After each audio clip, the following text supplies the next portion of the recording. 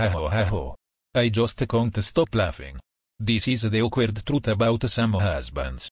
A group of men gathered at a church conference on how to live in a loving relationship with their wife. The men were asked, "How many of you love your wife?" All the men raised their hands.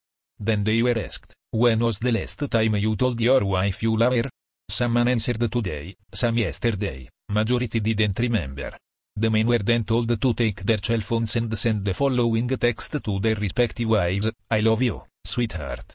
Then the men were told to exchange their phones so one can read the other wife's reply to the love message. Here are some of the replies. 1. Have you impregnated someone again? 2. That was then, not now. 3. You won borrow money Abby? 4. What did you do again? He won't forgive you this time. 5. Meaning? 6. Is that a new song? 7. Am I dreaming? 8. If you don't tell me who this message is actually for, you will die today. 9. Oh, this man. He asked you to stop drinking. 10. A beggar who be this?